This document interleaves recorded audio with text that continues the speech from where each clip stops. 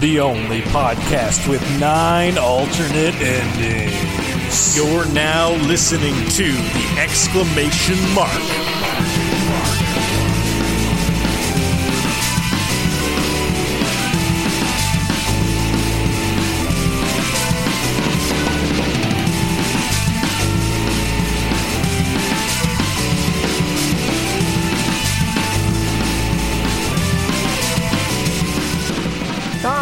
Welcome to the Exclamation Mark Podcast. My name is Crofton Steers. I am the Bernie Sanders of this podcast, if you will.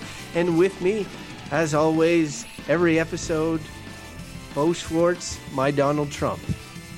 Donald? Hello, how are you guys doing today? I'm going to tell you something. I'm smart, and you're not. And I got a lot of money, and you don't. And I got a lot of money because I made the art of the deal. I know the art of the deal.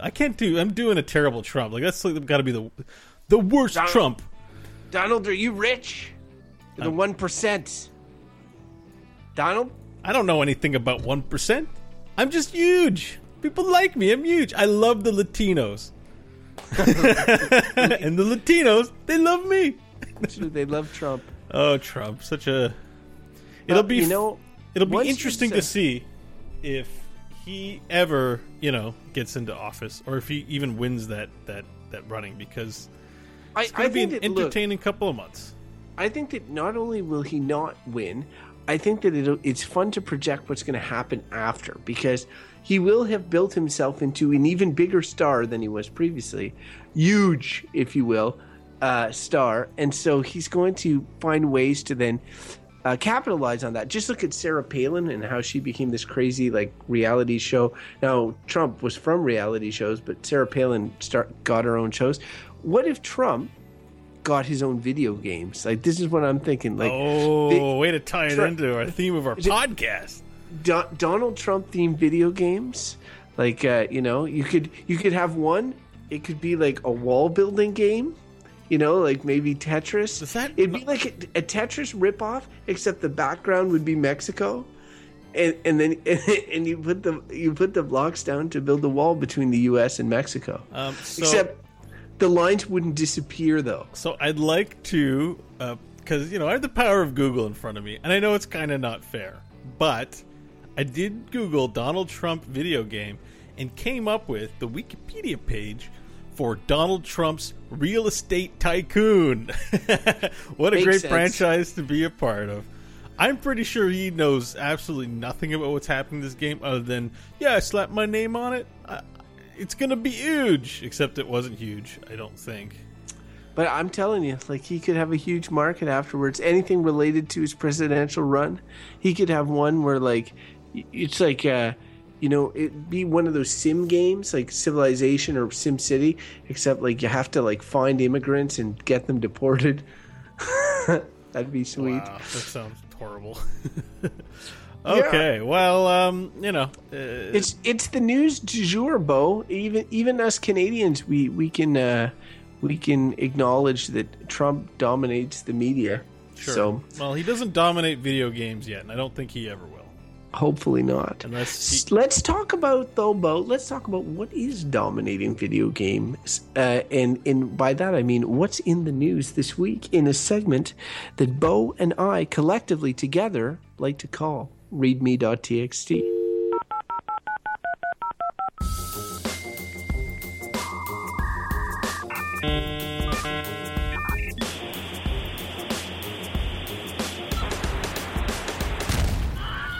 readme.txt. Man, the 6 sounds of a 2400 baud modem dialing up into the information superhighway.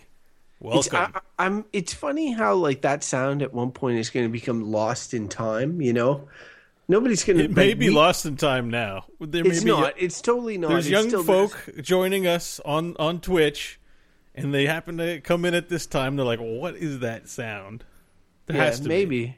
I think there's a bunch of people that still know, though. Once our generation is past, it'll be it's not thanks to forever. computers. It's thanks to Hollywood and using that sound to connect to the internet in countless films.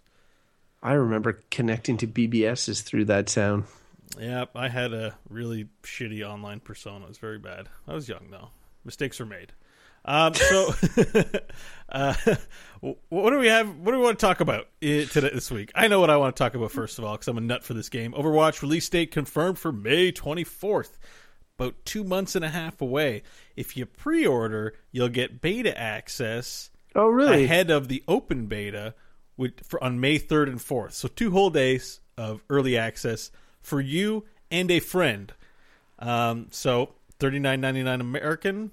You buy the game, you get the 2-day early open beta access, and then there's going to be an all access period from May 5 to 9. Noticeably quite short of an open beta. Yeah, it's not long. I guess the idea is with these, and I saw that with Star Wars Battlefront 2. I guess they just don't want you to burn out. Like they don't want you to be like have had your fill of the game before you even shell out money. It's true. It's this weird like world we live in where like beta is a thing that all big titles now are sort of you kind of like I'm hearing a lot of games like Division, like all kinds of games have these betas now, and so it feels like they're doing it because it's what people want, and I guess there's a hype associated with it too. Like you play a little bit. When I got into the Battlefront beta, it tempered my excitement for that game. Afterwards, I was like, well, I'm not really into it. Whereas I might have bought it previously on an impulse after seeing the movie, I had played enough of it where I was like, yeah, I don't think so. It's a real risk, but I think in Blizzard's case, they've got a pretty big hit on their hands. So, for them, it's okay, but it can be a roll of the dice depending on the game, and so. But we will have to talk more about this Overwatch game perhaps later in the program. Sure, because I've been playing it. Lucky surprise. Lucky Palmer fires shots at Apple. I like this Lucky Palmer guy. He's such an awkward goofball. So reporters asked him, "Hey Lucky, will Oculus ever come to Mac?" And Palmer says, "Why, that is up to Apple. And if they ever release a good computer, we will do it." He goes on to say that even a high-end $6,000 computer can't meet the recommended specs. So the shots fired aspect is if they ever release a good computer, which I think he sort of spoke out of turn, but I also think he meant it. Like, just all of us, it's like they're shit computers for gaming, like, clearly. But he's a CEO, right? So, yeah. It's funny because on one hand, they are shit for gaming. Like, if you're a gamer, you're probably not going to go with a Mac computer. On the other hand, it's funny because, like if you go on CNET or any of the review sites and you do, like, top laptops or top anything, often the Apple version is at the top or near the top because for what they're trying to do, they tend to build super high-quality computers. So it is funny to hear them say shit or, like, that they're not making a good computer. The thing I'm curious about, Bo, or I don't get is the $6,000 thing. So is he saying like that's what, like for a PC, if I wanted to meet the recommended Oculus specs, that I would need a $6,000 PC? Well, I mean, it's just that the high price point computers are the ones that have the NVIDIA cards in them and things like that, but they still apparently don't meet what Oculus needs. There was another little quote too from the DayZ guy, Dean Hall, who was saying like VR, it's important to have a consistent frame rate because if you get frame rate drops and performance hits, it can be disorienting. It can be hurt, like vomit styles and that kind of thing. And that does happen when I'm moving around on my Oculus and all of a sudden there's a stop in, like, let's say the game freezes and it's just a static image. It's actually like it creates an imbalance, like you're disoriented for a good second or two. And I have a pretty good stomach, so I handle that okay. But I could see people just making them sick. Yeah, definitely. Yeah. I know what lag is, and to have that in an Oculus setting, a VR setting, that would drive me nuts. But the thing is he like that 6,000, and the reason I come back to it is like I think you talk to most people, they will tell you they can build a PC, a really powerful gaming PC for like $2,000-$3,000. 6,000. Do you think he was taking a playful shot at Apple's overpricedness? Like for Apple to create a PC that would be that good, they'd have to charge $6,000 for it? Or is he legitimately saying if you want recommended specs on the Oculus, you need to fork out $6,000? No, they don't support PC. I think the Oculus is not a Mac platform device. So, because he's being asked, like, will it come to Mac, or will you develop firmware, I suppose, or whatever you call the app in your system tray, the drivers, will they be developed for the Mac platform? Because they have to be developed specifically for that, and they won't. So maybe somebody will come along and do drivers, like a third-party open source kind of deal, but officially they won't. Just because it's not worth it for, like, what percentage of the Mac buyers have $6,000 computers? Probably not a very big percentage. Yeah. So not worth it for them to do. Sad news, I think. Fable Legends canceled. Well, I kind of didn't care, and maybe that's why it got canceled. Just as one user, I was like, But it seemed like it looked good. And also, Lionhead Studios closes. So this is the studio that brought the classic Fable and Fable 2 to, Xbox and to PCs. They did PC games before that. That was the Peter Molyneux stable, like with Black and White. I think they did this game called The Movies. I remember trying to get kids to play this when I ran a day camp long time ago to make movies.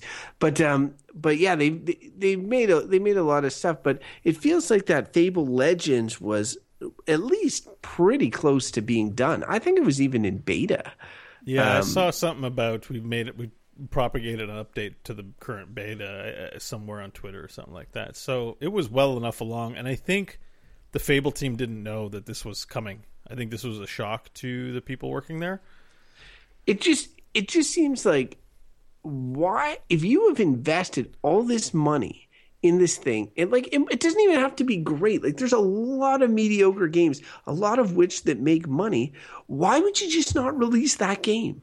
Like, release that. If you're in beta, release the game. See if it makes money. If you're planning on closing the studio anyway, what does it matter? Like, I mean, if it gets 4 out of 10 on Metacritic, who cares? Like, it's not damaging your brand. If anything, that would allow you to close the studio easier. You could be like, well, look, they spent a lot of our time and money making this shitty game, so we're gonna close the studio. Instead, they're preemptively closing. It feels kind of douchey. And honestly, I saw their message and it was very nice. And they said they're going to help Lionhead employees find a job. But it makes me sad because I played Fable 1 and 2 in particular, and I really liked them. It's super British in its tone and temperament and flavor. And I really appreciated that. So I'm sad to see, like, they might get other jobs in other companies, but we're losing sort of a flavor of video games. Yeah, I think they had a unique, space, and I think people admired them a lot, even if you didn't really play their games. I loved the first Fables, especially. They were quite good, and I don't kind of know what happened. Fable 3, it seemed like it had a lot of production value, but it kind of sucked at the same time. Like, it was hard to put... I own it, but I haven't played it, actually. It's hard to put my finger on, like, what it is. It's a very ambitious game, but... The thing is that, like, it felt janky. Like, the mechanics feel janky, and the things you do kind of don't feel like satisfying gameplay elements, And so maybe I felt like maybe that's indicative of sort of their internal culture about the games that they produce. Because I think, people aren't, the fan base for Fable is not huge. It's not palpable considering other game IPs that are out there, and it might have led to why that they're closing down, is they're just not able to capture that. And I think there's a real gap in their gameplay, in making engaging gameplay, even though they have great production values and great script writing, like all the other stuff they hit high marks on, but the gameplay just wasn't there.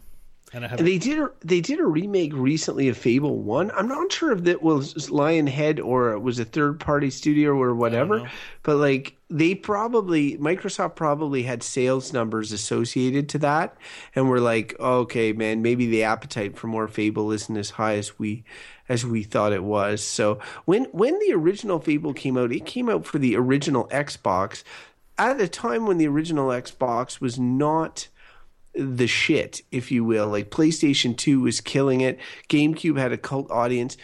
Halo 1 had come out. I'm not sure if Halo 2 was out. By the time the original Xbox died, they had a niche audience, but they didn't have one at the time of the original Fable's release. So I want to say that probably there's not as many people that played the original Fable when it came out as there was that played, say, PlayStation 2 games.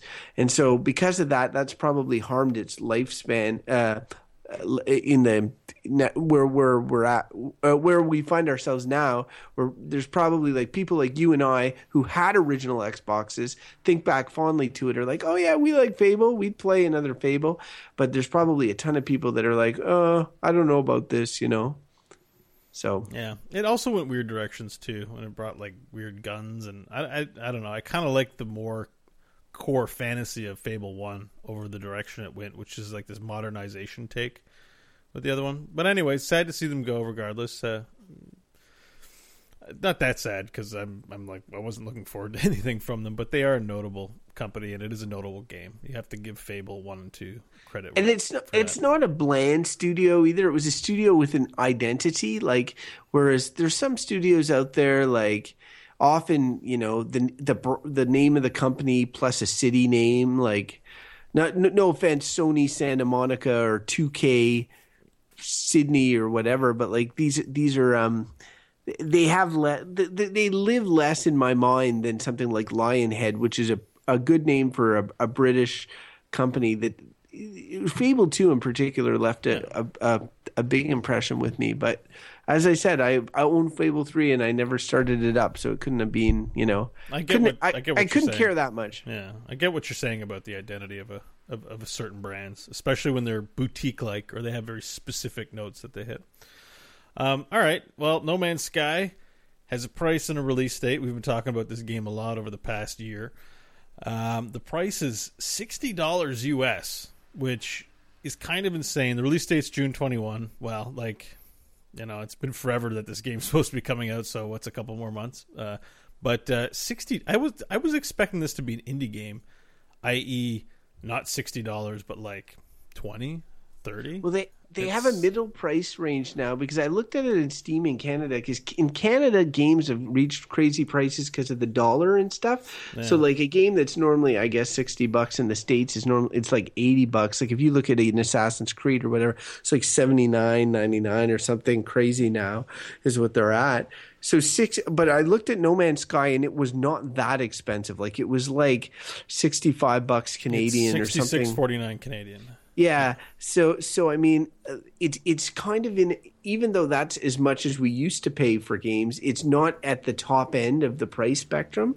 Right. So it's aiming a little lower, but I think they probably think that they've got so much good publicity, so much hype surrounding that game. They're like, might as well charge this much. They'll probably drop the price at one point, but they probably feel that there's a lot of early adopters that will pay a high price, and that development costs were probably quite expensive as well. So we'll see. But I'm excited for that game, but it's a game that I'm going to want to see the reviews for. There's a few games that I buy blind, very few, but like No Man's Sky is definitely one. I'm going to just wait to see what the reviews are. And if the reviews are sterling, I might buy that really early, and I may pay the $60. But if they're like 7 out of 10, whatever reviews, I might just wait until it gets cheap. So I'm not like chomping at the bit for it. I guess it's okay in the wake of like it being this felt like a game you download over like PSN or whatever. Like, I think it is. It just yeah. So, but at that price point, it should be a box copy that you get. Like, this is just a downloadable game on consoles. Like, that seems like out of whack to spend $70 on a downloadable only game that doesn't have a box version of it, I suppose. But like we do that all the time on Steam. Like, I mean, consoles are getting to that space. I think that's going to have a boxed version now, and I think it has kind of like sort of moved from where it was originally planned to be. I think development costs probably skyrocketed, but I think most of all they got a sense of the anticipation and attention. Like Stephen Colbert had them on. Like there's been a lot of people have put their imagination into the possibilities of this game, and I think that they know they've got to hit high, so they probably ramped up even more development. And so in the end, they're trying to make back costs and stuff. I think that they probably have done market research to get a sense of what the early adopters, what a good price point is for early adopters. I tell you, I bet you, unless it's like a total cult game or a game that just gets such high reviews that they're able to keep the price high, I bet you by December you're able to get it for $20. Yeah, well, let's hope so, because like on principle, I don't want to pay this amount. Like, I'm getting Overwatch for $40. How is this more money? Like, it seems like it's a smaller team. I mean, that's not to say there isn't a lot of hard work poured into this, but it just sort of seems insane. Now, mind you, there's scale. You know, you can charge lower when you're a company with scale, and this is like an unproven product. Yeah, but, it's all different mindsets though, because you made the Overwatch comparison. No Man's Sky has gotten infinitely more publicity than Overwatch, so by all intents and purposes, I would expect it to be a more expensive game. But I understand what you're saying. You're saying it looks like a smaller studio. You already know what the value proposition is of Overwatch. We still don't know with No Man's Sky, but it was originally pitched as kind of a downloadable game. So, but we'll, I want to support game development of this innovative nature. So I'm willing to shell out if the reviews are good. But if it turns out to be a mediocre game, then I'll only buy it cheap, if at all. It's strange. It's because it looks like it has more, but it sounds like it has less, like a procedurally random generated universe for $80 or $65 versus, Elite Dangerous for $80 with an actual just universe, not procedurally generated, but a gigantic universe.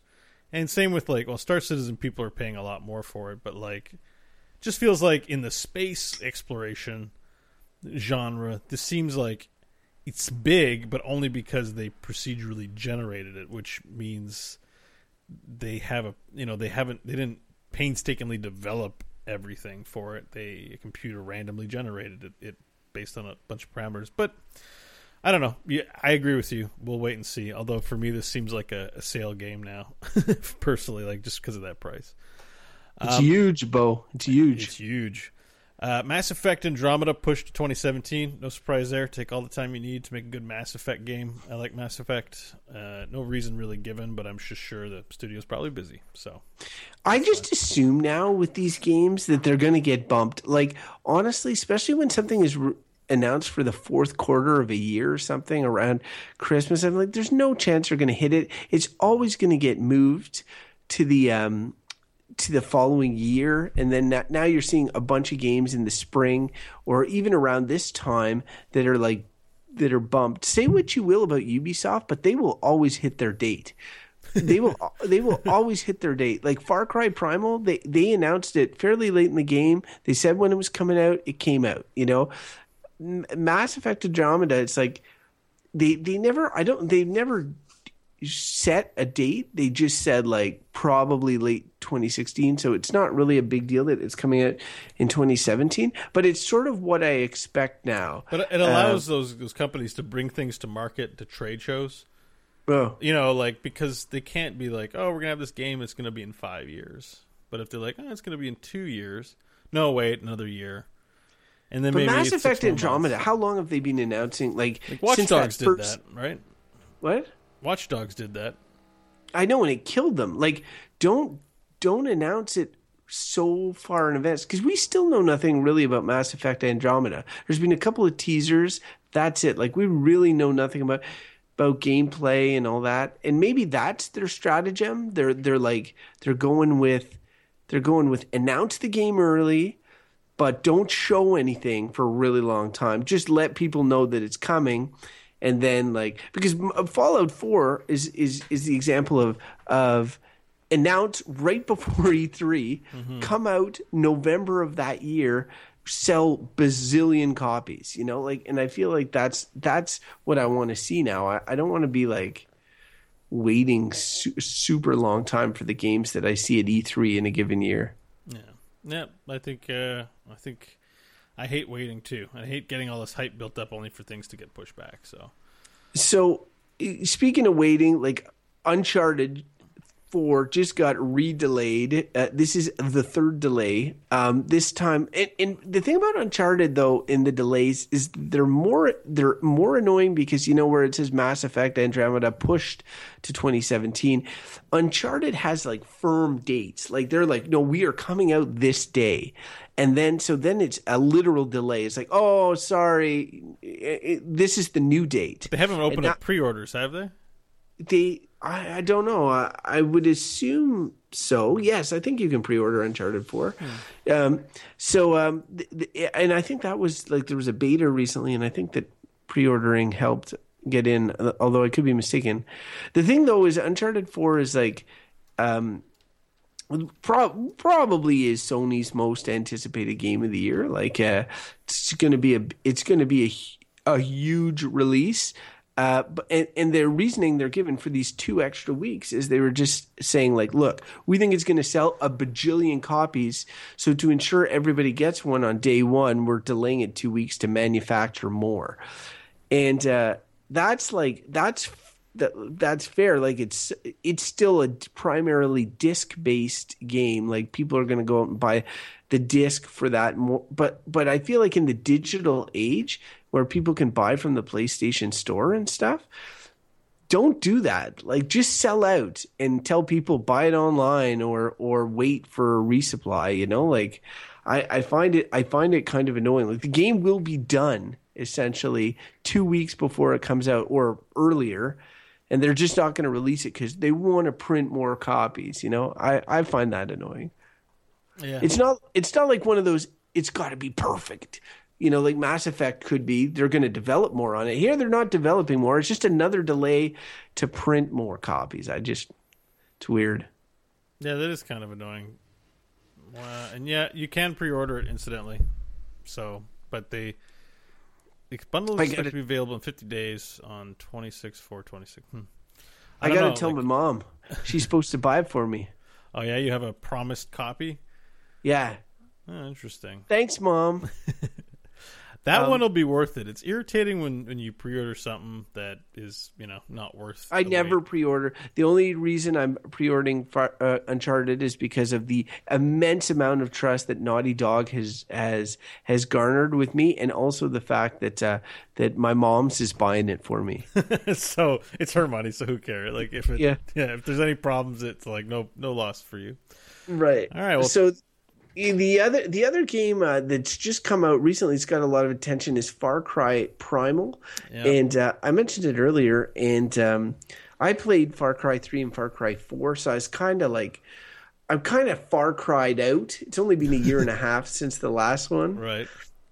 But I thought that this was cool in what it was trying to do. They developed like their own language. The whole game is in this different old like Cro-Magnon type language. It's all you're playing as a caveman, and there's really not that many games where you play as a caveman or you play in olden times. I remember playing this game on PC when I was a kid called Joe and Mac Caveman Ninjas.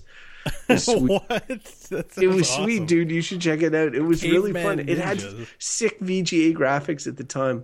Wow. They due threw for a like remake. It was by like Data East or something. It was like one of these arcadey type games. Anyway, it was pretty awesome. But I can't think of a recent game that's set. Like there's games like, what's that one on Steam that's in early access where you ride dinosaurs or some shit? Like Ark. Yeah, but that's like a science fiction. It's not set. It's not a set in caveman times or whatever. So I really like what they did here. However, are you playing it? No. I'm not going to play it. Okay. And I'll tell you why I'm not going to play it. 2 reasons. One, I'm Far Cry'd out for the moment. Yeah. And 2, it's like I've lamented this before, and I partially respect it, but like, you know how I say there's new sequels and then there's quick and dirty sequels? I'm sure I've said that to you, maybe not on the show before. The quick and dirty sequels are generally the ones that are pumped out a year later using the same assets as the previous one. Far Cry 4 was pretty recent, right? Yeah, it was a year and a half. And it's kind of in terms of the news or what you hear, it's kind of in who caresville at this point, in a way. Well, Well, see, what's happened here is that this guy on Reddit released this. He took a screenshot of the map of Far Cry 4 and he contrasted it with the map of Far Cry Primal, and it became clear that it was the same map, except that it was like it had been like tinkered with, there and there's different things that have been added, but it's the same like base layer of the map. And people were like crying foul right off, being like, "Oh, lazy bastards!" No. Yeah. But at the same point, part of me wants to say that, but another part of me is kind of like, well, they've created a whole new language, a whole new gameplay mechanics. They've done all this crazy shit. They've done a lot for your sequel money. And back in the day, like on PC, there were quick and dirty sequels all the time, like Ultima Underworld 2. Like that stuff, the Doom 2, like that's what they were quick and dirty sequels using the assets of the previous game. People are really spoiled right now. But at the same time, it does temper my excitement. So I look at it and I'm like, oh, okay. I already feel like I've played too much Far Cry. Now they're telling me like, oh, this is Far Cry slightly tweaked. Yeah. Except in old man times. Oh yeah, go ahead. Sorry. Finish. No, it just affects my enthusiasm. Because you bring up the games you bring up like back in the day, like they use the same assets. These games have like an incredible amount of assets, and they are quick and dirty, but they also designed to demand a bunch of your time, mostly like with the online mode and stuff. Like if Far Cry 3, because I started Far Cry 3 and I'm like, I just can't do this is like a Skyrim level of investment. It felt like, it is Skyrim with guns, and I just wasn't in the mood for it, and I just never came back to it. I didn't buy Blood Dragon. So assuming I wanted that, like, you'd have to play a lot of that game and then look forward to 4, which came out, I guess, 2 years later, if you don't count the Blood Dragon came out in 2013. So There's been a lot of Far Cry for sure since Ubisoft reinvented it with Far Cry 3. It's kind of like they have a release once a year, except this was a bit late. Like they didn't have a Far Cry release in 2015, but no. I don't know. They also had a year break between 3 and 4, but 4 is remarkably similar to 3. When I got the PlayStation 4, it was one of the games I got with it, and I put in a lot of time. You may remember Jeff and I on an early episode of EXM were talking about the virtues of Far Cry 4, because honestly, it is a lot of fun, but there's a lot of Me Too fetch questing and a lot of extra content just for the sake of content. And at the end, I was like, okay, I'm done with this. And not only am I done with it, I don't feel like playing another experience like it anytime soon. This is going to be foreshadowing the game that I'm playing right now, incidentally, which I will mention later. But Far Cry Primal is, again, like something that I'll look at on sale, but I feel like it's something I may never play. And if you are playing it and you love it and you think it's better than all the other Far Cries, or you think that even somebody who's really invested a bunch of time in Far Cries would be interested in playing this, like send us an email, let me know. Hit me up on Twitter. I would like to hear from you, but for me, it looks like been there, done that, got the postcard. Yeah. Make Crysis 3 already, goddammit. There is a Crysis 3. Is there? Yeah. Oh, I mean Crysis 4. Sorry, I played 3. Make Crysis 4. The last thing I was going to mention is the HTC Vive was announced, which is the Oculus Rift's pricing was announced, which is the Oculus Rift's main competitor, and in the PC space anyway. And it was announced like at $800 American, which, if you're keeping score at home, is more expensive than the already expensive Oculus Rift. The deal is that it does come with like some sort of touch input device, like something for your hands, as opposed to having to buy, like Oculus Touch is going to be coming later this year and prices have yet to be announced. So that is, who knows what the value proposition of that's going to be. I'm really curious to figure out, because I'm going to be buying one of these things. I'm really curious to figure out like what if there's going to be a quality difference, if like a game that's designed for, say, Oculus Rift will play just as well in the same manner with the HTC Vive, or will it be like trying to stick a Genesis game into a Super Nintendo? You know, like say Lucky's Tale is a bundled game that's coming out with the Oculus Rift, plays even on the name of Palmer Lucky, Lucky Palmer, whatever his name is. If I got the HTC Vive and I downloaded Lucky's Tale or whatever, could I play it? Would it work with that? You know, I'm unclear on this sort of stuff, and I hope it's not like it's not going to become like a console race where certain games only work with one of the techs. You know, I think your instinct is right, and I encourage you to like keep thinking that, because I know from experience games that are developed for even different versions of the Oculus as SDK tend to break. And I think Oculus is trying to come up with something uniform, like, you know, drivers. So it's entirely feasible that a program that's really popular, if it's not optimized for Vive, then it wouldn't run. The biggest thing for me, I couldn't believe that they're going to charge $1,200 for this. I mean, I know it's going to be more expensive. It's $800. On the store, on the Steam store, if you go to Vive, it's $1,149. Is that Canadian? Yep. That's the Canadian price. Because they announced it this week, and it was. I'm pretty sure it's I think that's $800 is the number going around. But yeah, it's high. But like the Oculus is high too, right? Like I mean, once you're into that, I guess price range. For me, it's that it hit the thousand. Like, it's not that like it's a lot of my dollars. It is, but it's a lot. It's a lot. Like, you want to put this thing in as many people's hands. Yeah, $799 American dollars, and it says will cost $1,149 in Canada. Yeah, I definitely. There's a big difference between $800 and $1,150. Like even though I understand the Canadian price. There's something about that number that is just a complete like. I have one of those things like. Even if it's a slicked up version of it, it doesn't look like it should. Like, consider. I know that it's a loss leader to buy an Xbox or PlayStation at that price, but that's the market we live in. Like, to me, it makes my brain do somersaults to buy a peripheral for over $1,000. This is the whole reason, the whole promise of the Oculus thing in the first place was to put affordable VR in homes, and they're already kind of skirting that line. Oculus is. I guess it's going to cost that much for us to get the other one. Like, to me, this is kind of a big. This is going to be a big hurdle to overcome in the years to come about getting it into people's hands and making it available. We live in a world where cell phones can be procured for free or for a couple $100, even with a contract. But there's a plan to get it in people's hands from a business standpoint. This isn't a way to get it into people's hands except the most hardest core of the core.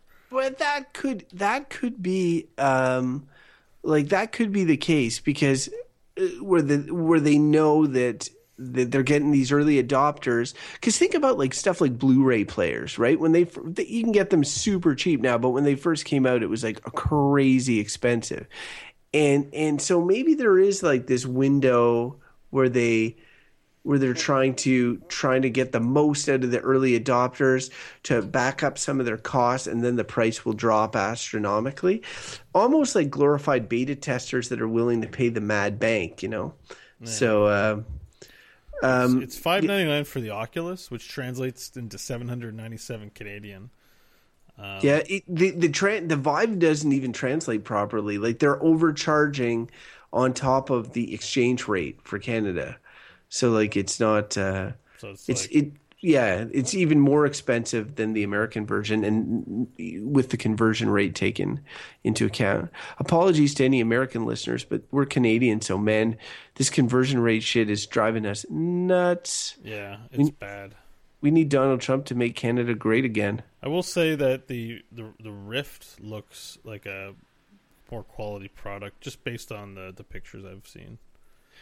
Although I would be surprised if it's higher quality than the. I don't mean quality of design. I mean quality of like components and stuff. Like I'm sure they're both going to provide a quality product, but I look at the way that the headset design, the way it sits on your head for the Vive, and the Vive looks like it'd be more stable. I don't know. Everything looks sleeker, but that's all marketing, so it doesn't really matter. Marketing. Yeah. Well, right. Bo, speaking of marketing, let's market ourselves by talking about the games that we're playing. And we'll do that in a segment that we have devised for that very purpose. It is called Games Per Minute. You're always talking about making kids' minds like vegetables. Talk about them out on the street smoking pot. This is Games Per Minute. How do you feel about cutting his head off? One. This is Games Per Minute. I'm Crofton. This is Bo. Bo, what are you playing? Same old, same old. Been playing Heroes of the Storm. New character got released, Zool, and I finally catching up with Li Ming. I haven't been playing as much Heroes because I've been distracted with Overwatch. Pretty much mostly been playing Overwatch, just getting back last week to starting to play Heroes again. It's funny how you're like same old, but really like you've probably played a ton of Overwatch since we last talked. Yes. But really we've only talked about it maybe once on this show previously. I'm level maybe 80 now. Player level Holy 80 shit. in the beta. It's all going to get wiped for sure. Yeah. But the nice thing is when you level up, you get a loot crate. And starting at a certain level between 20 and 30, it doesn't take more XP to level. It's always 22,000 experience. You get between 1,000 to 3,500 XP per match. So it actually goes pretty quick. But yeah, it's getting those loot crates, man. It's sweet. That's the one thing we haven't talked about with Overwatch. Or maybe we did, but the loot crates. Like, they're going to charge for the loot crates.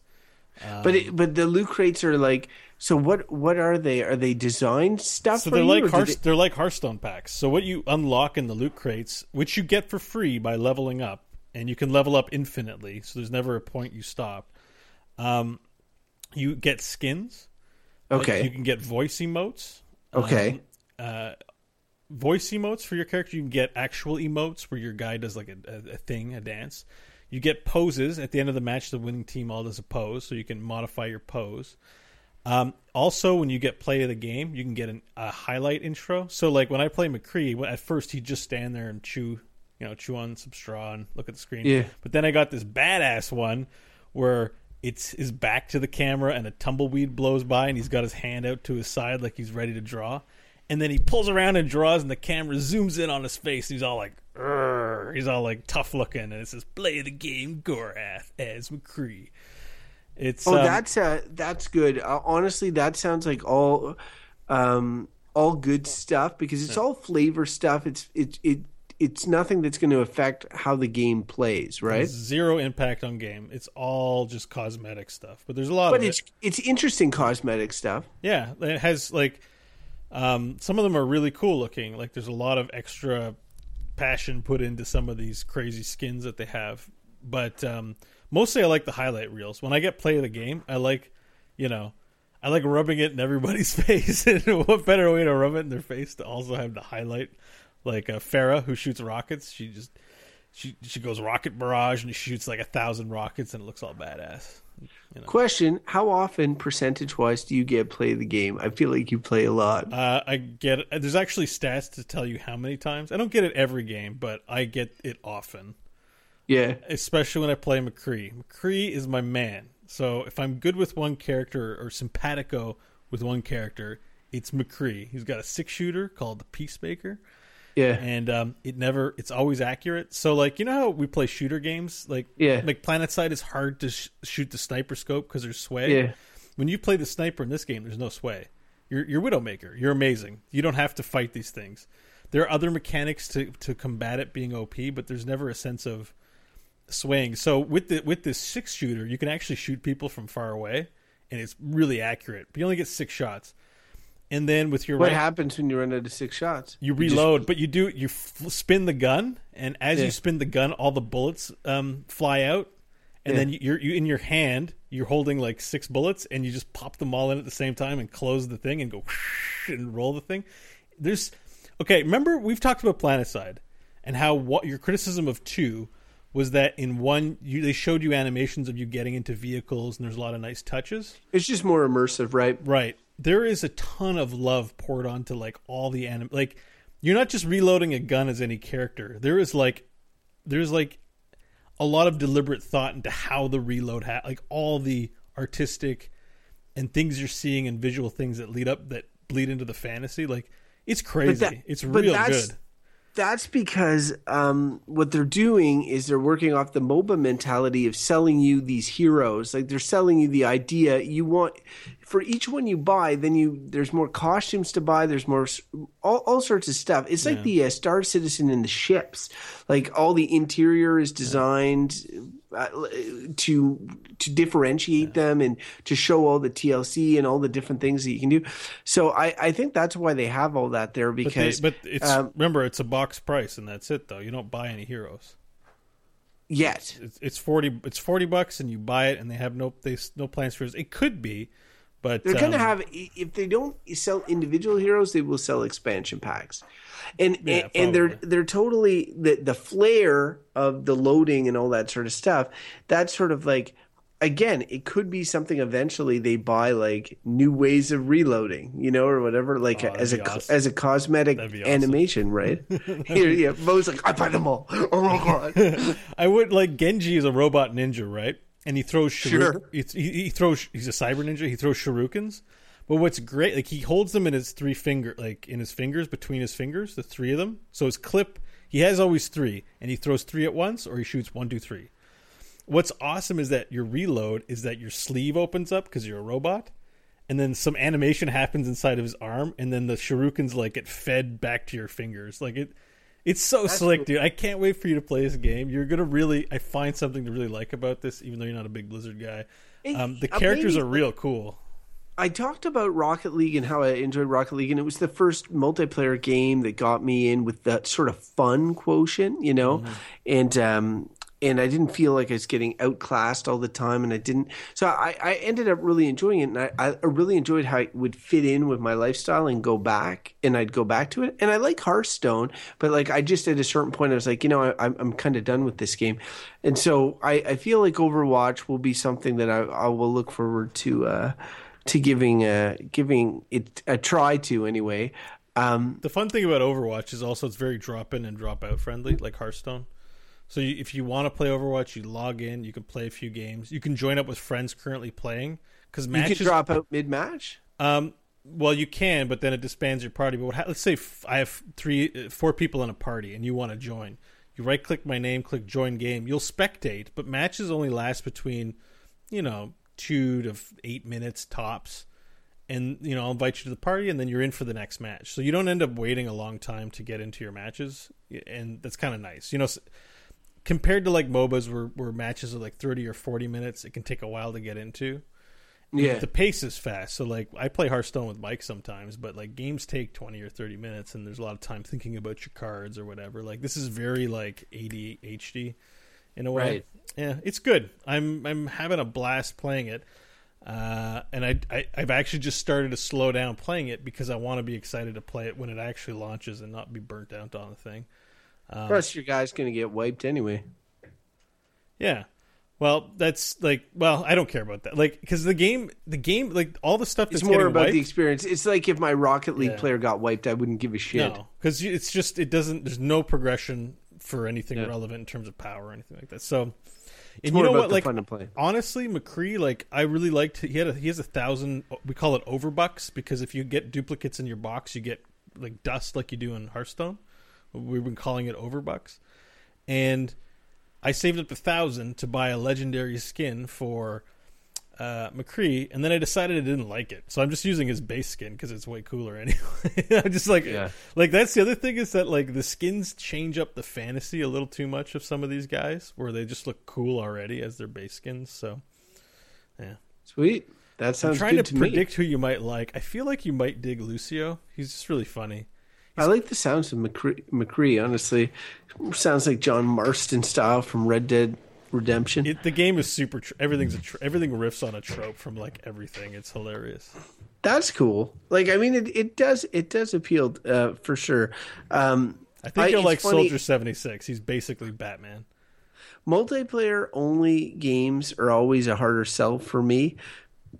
I just want that single player experience sometimes with my time, but as soon as I start on one of them, I generally will keep coming back to it. Here's what you can do. We talked about this earlier. There will be an open beta. Try the game. I'll make you try I will try it. I am committed to to playing that one of the Blizzard games. The more I think about Heroes Heroes of the Storm, the more I'm just like, I just don't have enough interest to play that one. But Overwatch is more my jam. So we had Al try up Heroes of the Storm with us, a friend of ours, Al. Yeah, and he played a few games, but really, there's an investment in playing a MOBA. Like you have to learn get your role. ass beat, and then you're gonna have to learn to get better. And just that loop needs to reward you. If you're not interested in that, a casual game of Heroes is just gonna make you feel bad, or League or Dota. What's the matter, noob? Why aren't you healing? Where are the heals? Well, yeah. Anyway, people aren't that toxic in Heroes compared to other ones, but still, it's you have to enjoy it. I think some people, the pace is just too slow, and it's you have to invest in wanting to understand what's going on. And I know you, Crofton, that's just not a. If you can't immediately shoot something or troll something, you're not interested in playing. It's potentially or true. have sweet graphics and sweet narrative. Like I know your tastes. But I think you will like Overwatch. I can't wait for you to play it with me. Speaking of sweet graphics, the game I'm playing right now is one that came out last January, like pretty much just a bit over a year ago. But they just put out an expansion for it. It's called Dying Light, and it's a zombie parkour game for survival / story. And it's funny because it came out and the reviews were decent for it. Some people gave it really high reviews. Some people gave it fairly low. There's some in the middle. And, but as time went on, a lot of people said, I'd listen to these podcasts and there was a lot of people that would call in during the game of the year things. They'd call in and say, hey, Dying Light, you're forgetting about it because it was all the way back in January, but that game stayed with me or whatever. Yeah. So there's a cult following to it, and it honestly, those zombie games are something that I have a soft spot for. I don't know why they're so popular. Maybe like I like watching The Walking Dead as much as the next guy, but like there's never been DayZ, Bo. I'd always complain to you about it being in early access for fucking ever. I still haven't played it. I need to play it. Don't remind me. Yeah, but see, it's like I've read enough stuff that it doesn't appeal. Because what I want is that sweet zombie survival, plus I want super sweet gameplay, and often those two don't mash up. State of Decay was a series I really liked because it had that survival thing, and there was a couple of like special moves you could do. It felt kind of satisfying, but this trumps it, man. This is like a triple A game in the Far Cry mode in many ways. So like you have an open world somewhat to explore, but it's made by a different developer, Techland, who made these Dead Island games that I also own but never played. Thanks a lot, Steam. Oh, really? But they're the Dead Island guys. But it's a lot slicker. I know there's bugs and stuff, but it feels pretty slick when you're playing it. And the gameplay is really, really fun. And most importantly, and this is something that hadn't happened to me in a long time in playing a game, it's scary. It's like scary, okay? Because first off, I'm playing it on hard. And I put 20 hours into it so far. When you play on hard in games now, for me it's a bit of a crapshoot. It's either going to be super satisfying or it's going to be too hard. This is like right on the line between super satisfying and too hard. I die a lot, and you get penalized for dying. Like there's like you lose survivor points and stuff, and it can affect. You're trying to level up your survivor ranks. If you keep losing points, it can screw you. So that, because there's consequence for death already, there's suspense. But then they have this day-night cycle, and it's not like fast, so you don't have to worry about it too much. It's kind of a good length of time. But like you'll be out in the city, and it's dangerous. It's fucking hard. The sun's beating down. It's sort of a Turkish type city. You're learning new moves. You're leveling up your guy. You're doing parkour.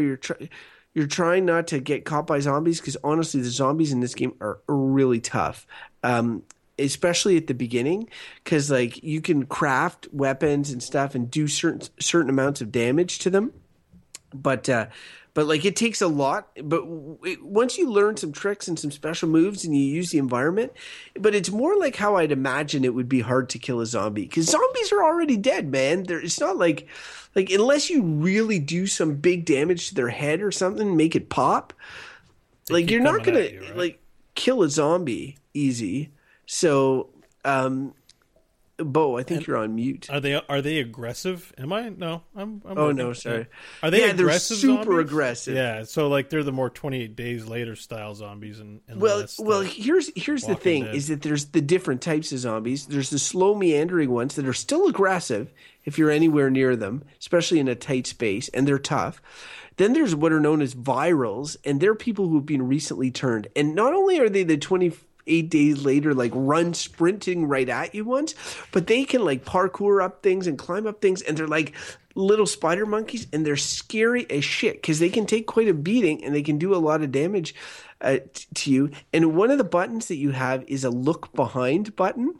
So you'll be running and it's like, you look behind your guy or whatever, and it freezes it a bit. It puts it in slow motion a little bit. Okay. But you'll see like these giant monsters like just right behind you, jumping at you. You're like, oh fuck, I gotta run, like. And so it's pretty scary. And that's not even talking about nighttime. So when night falls, there's these super zombies that are released, and you get double XP and double powers for surviving the night. So there's an incentive to be out at night, and there's some missions, both optional and main story ones, that involve you having to go out at night. I almost always try to avoid going out at night because these things will ream you. And so the only thing you can really do, like you can see their field of vision a bit if you use certain senses or skills, but like you don't want to like be caught by one of these guys. You'll hear their guttural roar and then they will friggin' charge you, and you're pretty much dead unless you run like a motherfucker. And then you run and you get to a safe spot and you'll get bonus points for having eluded them. But it also, the darkness is pretty pitch black, and you have a light on your hat that you can turn on. And so like you'll be walking around and you'll be like, oh my God, please no zombies. and then you'll turn around and there'll be regular zombies, and you've got like maybe a gun with a bullet. But if you shoot them, it's going to for sure draw the super one. So you're like taking your bat, you're trying to beat their head or whatever without making too much noise. And then you're fighting this one zombie, and he's about to kill you, but instead you kill him, and you feel so good. And you're like, oh, thank God. And then you hear the guttural yell, and you hit the look behind button, and you see on top of like the building next to you is this crazy zombie. You're like, oh, I got to get out of here. And then you run like crazy. So it's all super. It all comes together super well. There's lots of scavenging and crafting, but like done in a very sort of fun way. There's tons of side quests. The main story is pretty good too, if a bit tropey. So all of that is awesome. And on top of that, there seems to be, and I turned it off because I didn't want people jumping into my game, but there is like a multiplayer element where you can. There's a mode called Be the Zombie where supposedly you can go into somebody's game and play as one of these killer zombies and try and track them down and kill them or something. I didn't want anybody doing that in my game, so I turned that off. But there's also like co-op where you can go out and you can do the missions and you can do stuff together with a friend. And honestly, I don't know what the limitations to it may be. I remember when I played Far Cry 4 with Jeff, some of the limitations were kind of annoying to what you could do cooperatively. But it would be really fun because, man, it is a dangerous-ass game in which you die a lot and you are constantly scared. So having somebody else, like being two people and you're runners, like running missions together and stuff like that, I mean, would be pretty fun, I think. So that's something that I'll be tempted to maybe get online after I maybe beat the story or get further along. I know I'll be playing it for a while and I'll talk about it again, so I don't want to blow my load too much on this, but it's pretty awesome. You sort of pointed this out, I think, at the beginning, but like the game got a free giant update because it's now referred to on Steam as Dying Light: The Following. Oh, The Following's the expansion pack. But just came out. It's it seems like it's it isn't free. I don't think it's free. It's an expansion. Yeah. Oh, package that if you don't own the game, it just costs the price of the game. Like buying Dying Light: The Following Enhanced Edition includes Dying Light Survival Bundle, Dying Light: The Following, Dying Light: The Following Enhanced Edition. I bought Dying Light on sale last year at the same time I bought Metal Gear Solid, so the following wasn't out at that time. Yeah. What the following does is it adds a new area, because there's supposedly a second area I haven't even got to yet. I'm still in the first area, and I've already spent a lot of time there and enjoyed it. But there's a second Old Town area that has more verticality, higher buildings, supposedly. You get a grappling hook and some other things that are going to change up gameplay a bit. But the following is outside of the city, and it adds vehicles like cars and stuff that you can drive around in. Part of me thinks that wouldn't work very well, but all the reviews say that it does. So I'm going to take their word for it. I don't know though. Like I'm 20 hours into this game and I'm still not out of the first area, and I have tons of subquests. I feel by the time I finish it, I'm not necessarily going to want to buy the following. Like it's a lot of content already, but we'll see. I'm loving it so far. Like I'm really having a good time playing it. So I added it to my wish list. Sounds like it's up my alley. Actually, I kind of like it's. I think you would. I definitely do think you would like it. You can get good at playing it too, which is fun. Like you can get more skilled. You can find out tricks. The tricks kind of make sense in the world of the game. Like, and the upgrades that you get for your character often give you tangible new skills that will that feel satisfying when you add them to your ever growing bag of tricks. So for me, it's good. I see where the some of the reviews tempered the positivity with some criticisms, and I could see why they did. But for me, like the fact that it's up my alley negates a lot of what they're saying. And some of the mission design can be frustrating. I understand what they're saying. Like sometimes you end up going, they put like the most dangerous zombies in a room, and you're stuck in this little room with them, and it's a game based on parkour, and it seems like a poor design choice sometimes, but really it's hard to lament that when you're just pissing yourself out of fear, and then you're like, oh, I got to get out. And then you get out and you're so happy. So like, I feel like they knew what they were doing, and it's not as poor a design choice as some of these reviews say. So yeah, good game for sure. I'll have more thoughts, because I'm sure I'll be playing it. Well, maybe we're now bi-weekly with this show, so maybe I'll be done, but I don't think so. Well, all right. That's the Dying Light report, brought to you by Crofton. Dying Light's sweet. Now we're gonna do something a little different. You want to cue us up? Oh yeah. So we missed a dialogue tree last week.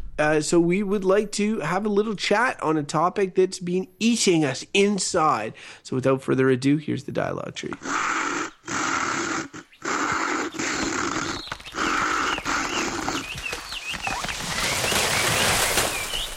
Now there's one fine dialogue tree. Yeah, so welcome to the dialogue tree, where we take a topic and discuss it. This week, what we actually wanted to discuss last week, but didn't have time, is where did the MMO FPS go? Now, many people, I don't think, have played an MMO FPS. I feel like there are a lot of people who might not have. And to be clear, we're not counting what might be like always online instance content that have large amounts of players, Overwatch being an example, or like Team Fortress 2, or even Battlefront for that matter, doesn't really count as an MMO FPS. The key thing about an MMO is that it's a massively multiplayer online space that people share, that being the qualifier. Now, I think the biggest game that comes to mind would be PlanetSide and PlanetSide 2 if you're looking for an example of an MMO FPS, i.e. a world in that you inhabit and that you do the mechanics of the game in. I think there was one in development called Huxley that never made it out. That was like a Korean thing. There could be some others. Certainly there have been a lot planned in development and not like realized. And there are a lot of shooter type games like Destiny, for example, that feel like they're heavily online spaces and multiplayer games. Borderlands, The Division as well. It seems like it's not an MMO FPS, although I'm wondering about this Dark Zone in The Division, if it's instance content or massively online. But clearly there is no MMO FPS right now that I think is tops. And we want to know what happened to it, because as a PlanetSide player, I always thought this was a fantastic idea. I think what it always struggled with was two things. One was computer performance or console performance in the time. You needed a sizable amount of horsepower to run an FPS with so many players. Aside from that, I think people were used to, especially at the time of the original PlanetSide, the feedback of victory and defeat. Like, you know what, you played Overwatch, and you're talking earlier about your animation of when you win, and your move of the match and all that. There is some resolution there. Like, it's over and you move on. One of the big criticisms of both PlanetSide 1 and 2 was that the war is never ending. And so, like, you would take a base and you log, you come back, it's lost again, and what does it mean? What does it mean long term? There's no like score sheet that comes up. I know that when we would play these games, we would have our own sort of internal score sheet, be like, what's your kill death ratio, or like, how does it compare to your best, or how does it compare to your friends? But this is stuff that we made up to give ourselves sort of like that rewarding sensation that people get from games of Call of Duty when they finish and they see their name at the top of the leaderboard and all this. They won that game. You know, I scored a hat trick in my game of Rocket League. I won the game of Rocket League. But what if that game just never ended? The gameplay's still the same. It's really fun. I kick the ball, I score, but then it just never stops. There's never a whistle or whatever. It's like, as soon as it's like 35-2 or then I quit. I come back the next day and it's now 117-12 or whatever. Like, I don't know. Like that, I could see that being a limitation to the appeal of an MMO FPS. Yeah. I feel it's a question of, I think, what are you doing in an FPS? Like, FPSs are noted for being like shooting games. Like, yeah, you shoot a dude in the face. Yeah, or you swing a sword in the case of like Elder Scrolls. But like FPS, one key word being the S, which is shooter. You know, you're developing an online world, and yet it has to be first person. And one of the big obstacles, I think, is that like a lot of an element to massively multiplayer online games is an element of your doll's house. I'm not sure what the term is, but you've got a character and you dress them up in clothes, and you're expressing your own individuality. You're living an online life. Yeah, in that person. And FPS kind of undermines that a bit because, you know, we played PlanetSide a long time. You did have an appearance, but you barely saw it, and it wasn't that distinct. Like, basically, you could be a white guy, another white guy, a black guy, a Latino guy, and I think an Asian guy. Like, there was like 5 faces to choose from or something like that. And you wore a helmet mostly, but if you got Command Rank 5, I think you could take your helmet off. And so, like, the individuality wasn't really there, and wasn't even there in its sequel too. Like, they didn't, PlanetSide 2 didn't spend much time on what you looked like.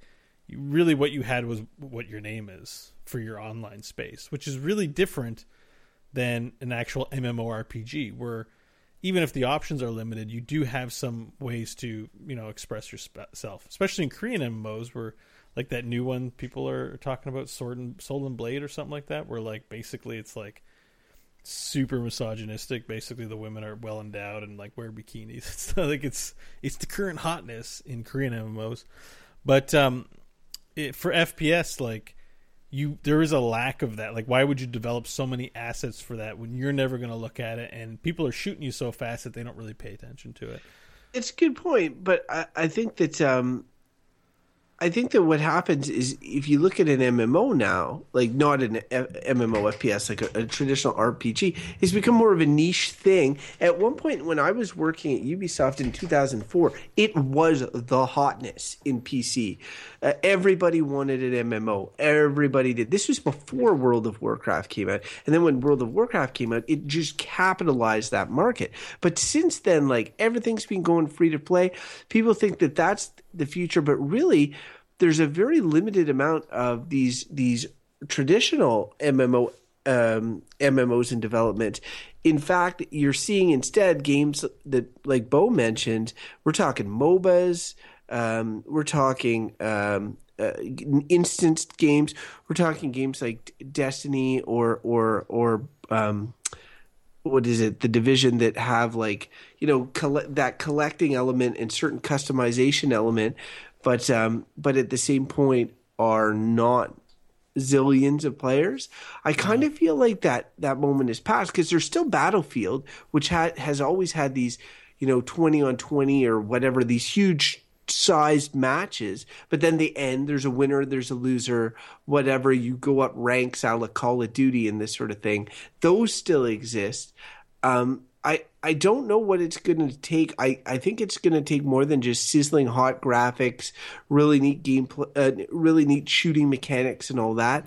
It's going to need, for an MMO FPS to come in and be successful, it's going to need that carrot that keeps people coming back. Because like you did a really good job of explaining Overwatch's carrots earlier. And I can understand why someone would want to play that. And get those loot drops. Oh, you finish a mission, you get a loot. You might have not have even finished first, but you leveled up in that match, so you get a loot drop, and then you get some new stuff. Oh, and then the next match you finish first, and they show this cool animation, and then you got to play the game. Like, I understand all the little carrots, and they keep you invested and interested. But for an MMO FPS, yes, you have these, I call them golden moments, where it's something awesome happens that could only happen in a giant war. But at the same point, like, that's going to keep some people, but it's going to there's a lot of people that need a lot more than that to keep playing a game. And also, while I'm on this tirade about MMO FPSs involve collaboration. At least the ones I've played, they involve, because you're an army on an army. It's not just like five on five, and I'm sure playing games like that requires collaboration as well, like a game of 5 on 5, 10 on 10. But when you're these giant armies, like it can fall apart pretty quickly. Like you have these special abilities for commanders to be able to command, but why would I listen to them as a player? And then I want to do my own thing, and then I'm playing a support class, so maybe I'm supposed to heal a guy, but instead I see somebody I want to shoot in the head, so I don't heal the people I'm supposed to heal, and they get pissed off. Whereas a lot of what you're seeing now are games that allow you to play solo and games that allow you to play with your buddies, but they're not so much interested in games that allow you to play with a ton of strangers. We've moved away from that, I think. Yeah, and it's hard to find, because there are a lot of third-person MMOs that have come out, and I think they have their mediocre fan bases. Like Defiance was one, and Firefall was another one. Like but they all emphasize that they're shooters, but that they're third-person. The Division's like this too, which really takes away from the FPS style gameplay. And I think PlanetSide 2, like having played it now, I think I spent 500 hours in it. It really feels like half-baked, pretty much. Like they nailed it in certain aspects, and then they missed out on the like it's almost like they just cut off development at some point, and we got the player studio, but we didn't get like a refinement on the look and feel of the world. And certainly the updates were, given that the way the plan was going is that it's free to play and that they'd add content, it feels like the world is like not done. And then the emphasis also was on the more shootery mechanics rather than the MMO feel. Like what made the original PlanetSide so good was that it felt like a world, and it felt like what you did mattered in that world. And I think the MMO FPS is kind of dead. Well, see, that's it. The only two that we keep harping on are PlanetSide and the sequel. I remember you mentioned Huxley earlier. We were enthused for this game because it was another MMO FPS. We were interested in trying something new, but developers must know that it's a high risk, low reward return on investment, because you need strong servers and all that to keep everything running smoothly. What if it's a huge hit? You want to avoid lag. That's the most important thing in an FPS type game. I personally have a strong interest in playing an MMO FPS. Like if there was a PlanetSide 3, I would be really excited.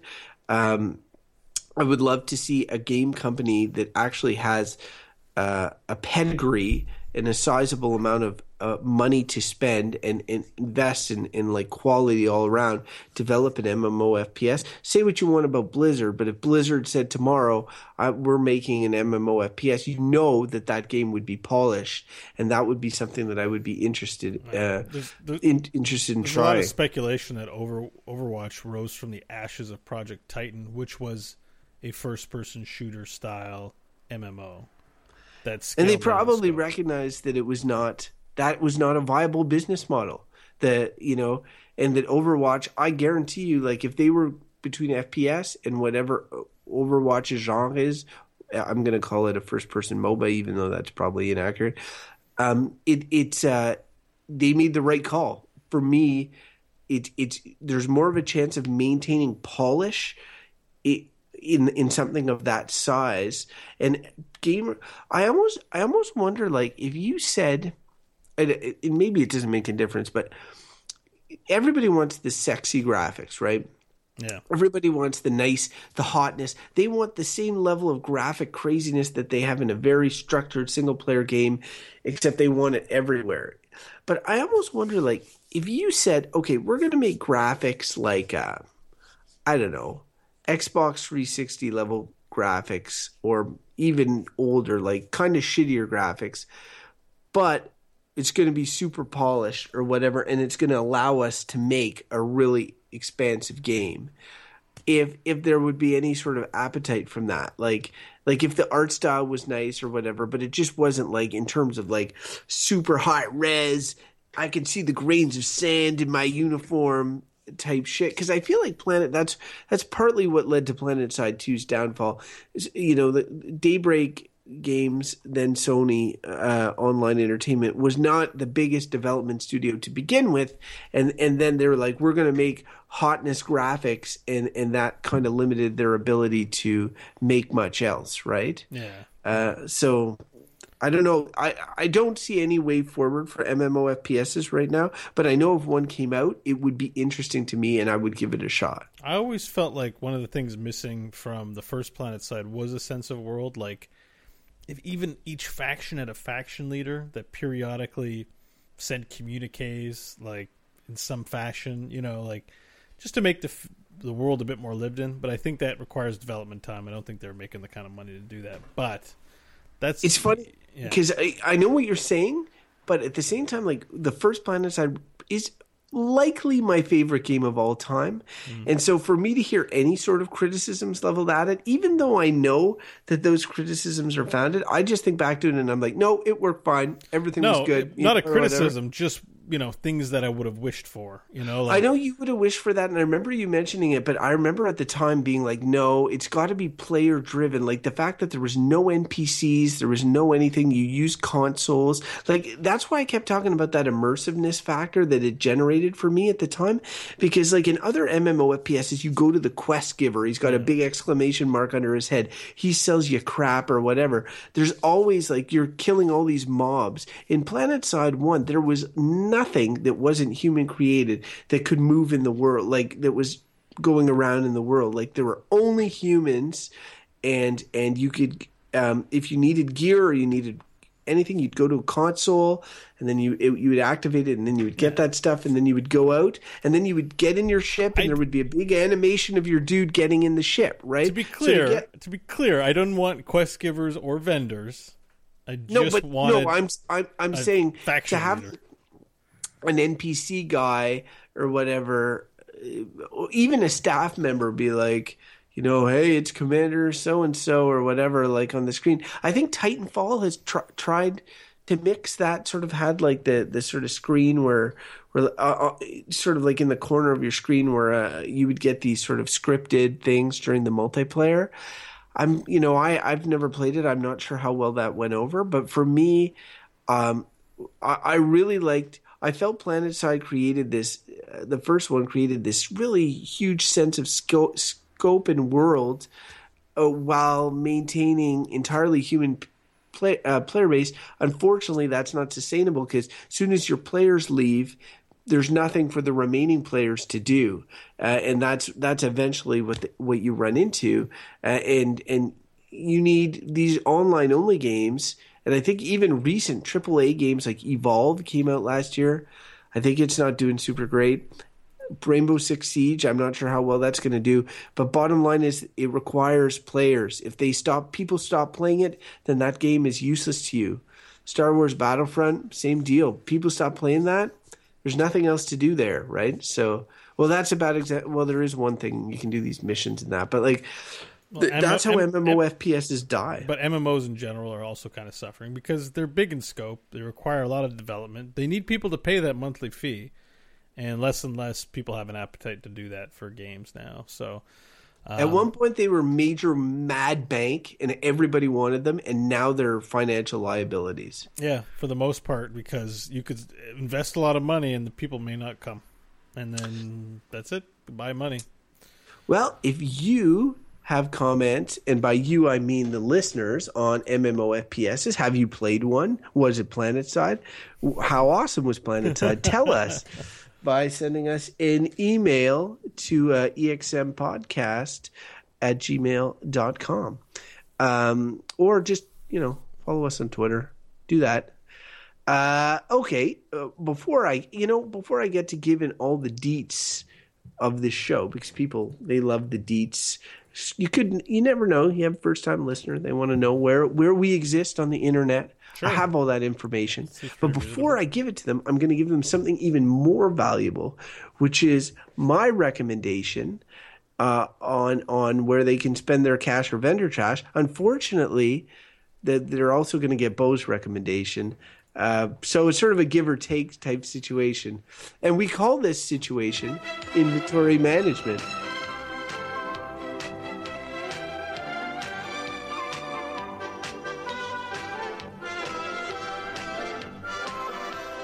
Inventory management is a challenging and inexact science. Good Lord, that took you a long time to say. I know. I've been trying to make my intros as wordy as possible this episode. We don't need them to be wordy. So it's funny because after that dialogue tree, I just feel like making my recommendation PlanetSide 1, but God knows if anybody's still playing it. It's an awesome game. It's still up. Actually, I'm changing mine because I think the one I put in there I used already. Oh, no, I thought yours was neat. I liked how it was vendor trash for once. Yeah, but except I think I vendor trashed it before. Did you? So and if I didn't, I'm going to save it and reuse it again, even though I used it already. I'm pretty sure we've talked about it. That much I do know. So you're changing yours to PlanetSide? Yeah. Is that what you're saying? Yes. In honor of our PlanetSide heavy episode. So you're saying PlanetSide 1 or PlanetSide both of them? 1. I recommend people go play 1 now. Maybe not for day. It's free to play, I'm pretty sure. Don't play it for weeks, but go in there and give it a shot because it's pretty cool. And just imagine more players in it because there's probably barely any players in it. But you're probably getting graphics of like the first Deus Ex, like Thief type style graphics. So, like they're crappy, but like it's got a kind of minimalistic art style. And the shooting is a bit wonky, but then you get used to it. Like, I mean, it's totally worth it. I don't know how this generation would. The craziest thing about it actually is PlanetSide doesn't have aim down sights, right? You just shoot. Yeah. It's got a reticle that expands if you move around a lot. Overwatch doesn't have aim down sights, except the one character sniper. It actually has none of that business. Like modern shooters have aim down sights and like all guns. PlanetSide 2 even has it. Overwatch notably does not have it except one character on the sniper scope, and it's great without it. It's one of the craziest things. At first I was like, I don't know if I'm going to like it because there's no aim down sights. But once you get over it, you don't miss it. It's actually pretty cool. And PlanetSide 1 is the game that I loved, and it didn't have aim down sights in it either compared to 2. Just interesting. Yeah. It's. I wonder how it holds up. I really have like, what is it? Your memories are just like you have rose-colored glasses. Yeah, totally. I think that like I could still like place scenes of it in my mind, And like I have what happened on screen, but then I have what my imagination is representing. Like when we were holding a hack base, and like one of us is watching a door and the other's watching the other, and we're planting boomers and stuff like that, which are remote mines and such. And like you're looking at your radar and you're calling out stuff. In my mind, we are like literally there. We are like, I've never been more kind of like in a game as much as I am in those moments. Like I can feel the sweat on my palms. Feels like like really when I look at screenshots for it, I'm like, man, woo. It was definitely a lot of it was colored by my imagination. I might but still have my old videos up on YouTube somewhere. Yeah, got to check that shit out. You should we can retweet them through the XM account. So my game is actually another tribute. And it's to Lionhead Studios. It's Fable 2, my recommendation, and it would hold up much better, I think, than PlanetSide. It's an Xbox 360 game, so it's in HD.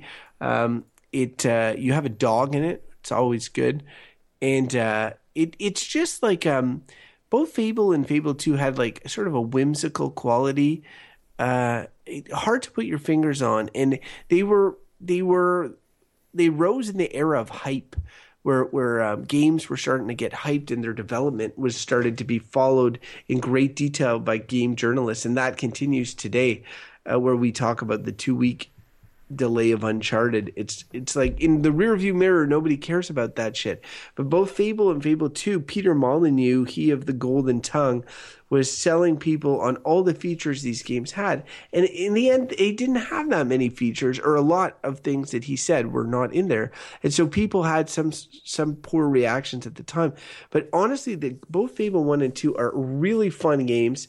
And my guess is Fable 2 would hold up particularly well, and that's why it's going to be my recommendation of the week. R.I.P. Lionhead Studios. Aww. You sure you don't like 1 better than 2? I guess 2 is pretty good. 2 is my personal favorite, but I played 1 twice and I've only played 2 once, so it could be that just maybe lack of overexposure or whatever. But no, 2 was it was a larger world, more to explore, more bonus stuff. I liked it. I also liked the gameplay. It actually felt pretty good, like the combat. I remember it felt good. I found my PlanetSide videos, incidentally. I'm going to post them to YouTube. Post them to Twitter. He's also got sweet music with them. One of them got overdubbed because the copyright thing happened. These were uploaded in like 2007, and like DMCA became a thing in the past 10 years. So if you want to see Bo's sweet videos, you can either try to find them on YouTube. Good luck. Or you can follow us on Twitter at EXM Podcast. You can also like us on Facebook, facebook.com/EXM Podcast. Visit our site, exmpodcast.com, and check out all our wonderful content, which is mostly podcast episodes. But they're awesome. You can subscribe on iTunes or on Stitcher. Give us some reviews. We would love your reviews. We would love your feedback on the show. We'd love to hear what you guys want to hear about. We love talking about games, but we're always open to your sweet, sweet feedback. Finally, actually, I'm going to plug something right now, which is our other podcast, Good, Bad, or Bullshit. GoodBadBull.com. Bullshit.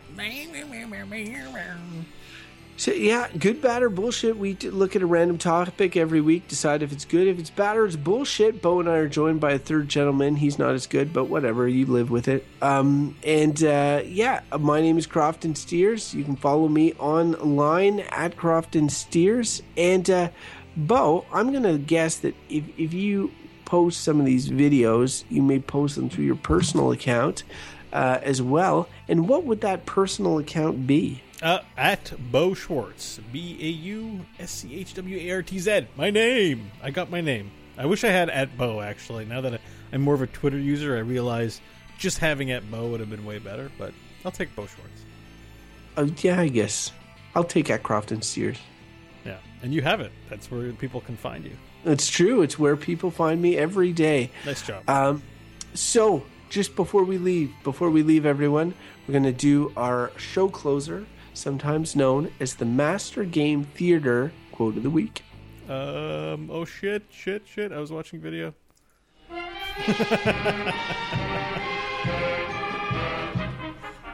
It's now time for Master Game Theater. What a lack of professionalism. It is a lack of Unbefitting professionalism. of the I'm Master Game disgusted. Theater. Yeah. So this week's Quote of the Week is from a very famous game that we have not talked about this episode at all. However, it's still a game that will be on our radar in the next little while because they are remaking it. It's called Final Fantasy VII. This is a quote from Cloud Strife, which I would note it has not been voice acted previously. So, Bo, would you like to take a stab at voice acting this quote in any way that you would choose? I don't even know how to do that. Now that you mentioned it, I realized this line. I see, because I want to start pulling quotes from games that are iconic that might not have voice acting. Like Final Fantasy VII is a big one. Yeah. What is his voice? I feel like he sounds kind of girly. Sounds emo. All right. So Cloud Strife, Final Fantasy VII. Was it, I don't even remember where this takes place, but it's before you leave Midgar. Okay. Bo, without further ado, 3, 2, 1. Thanks for listening, folks. No one lives in the slum because they want to. It's like this train. It can only go where the tracks take it.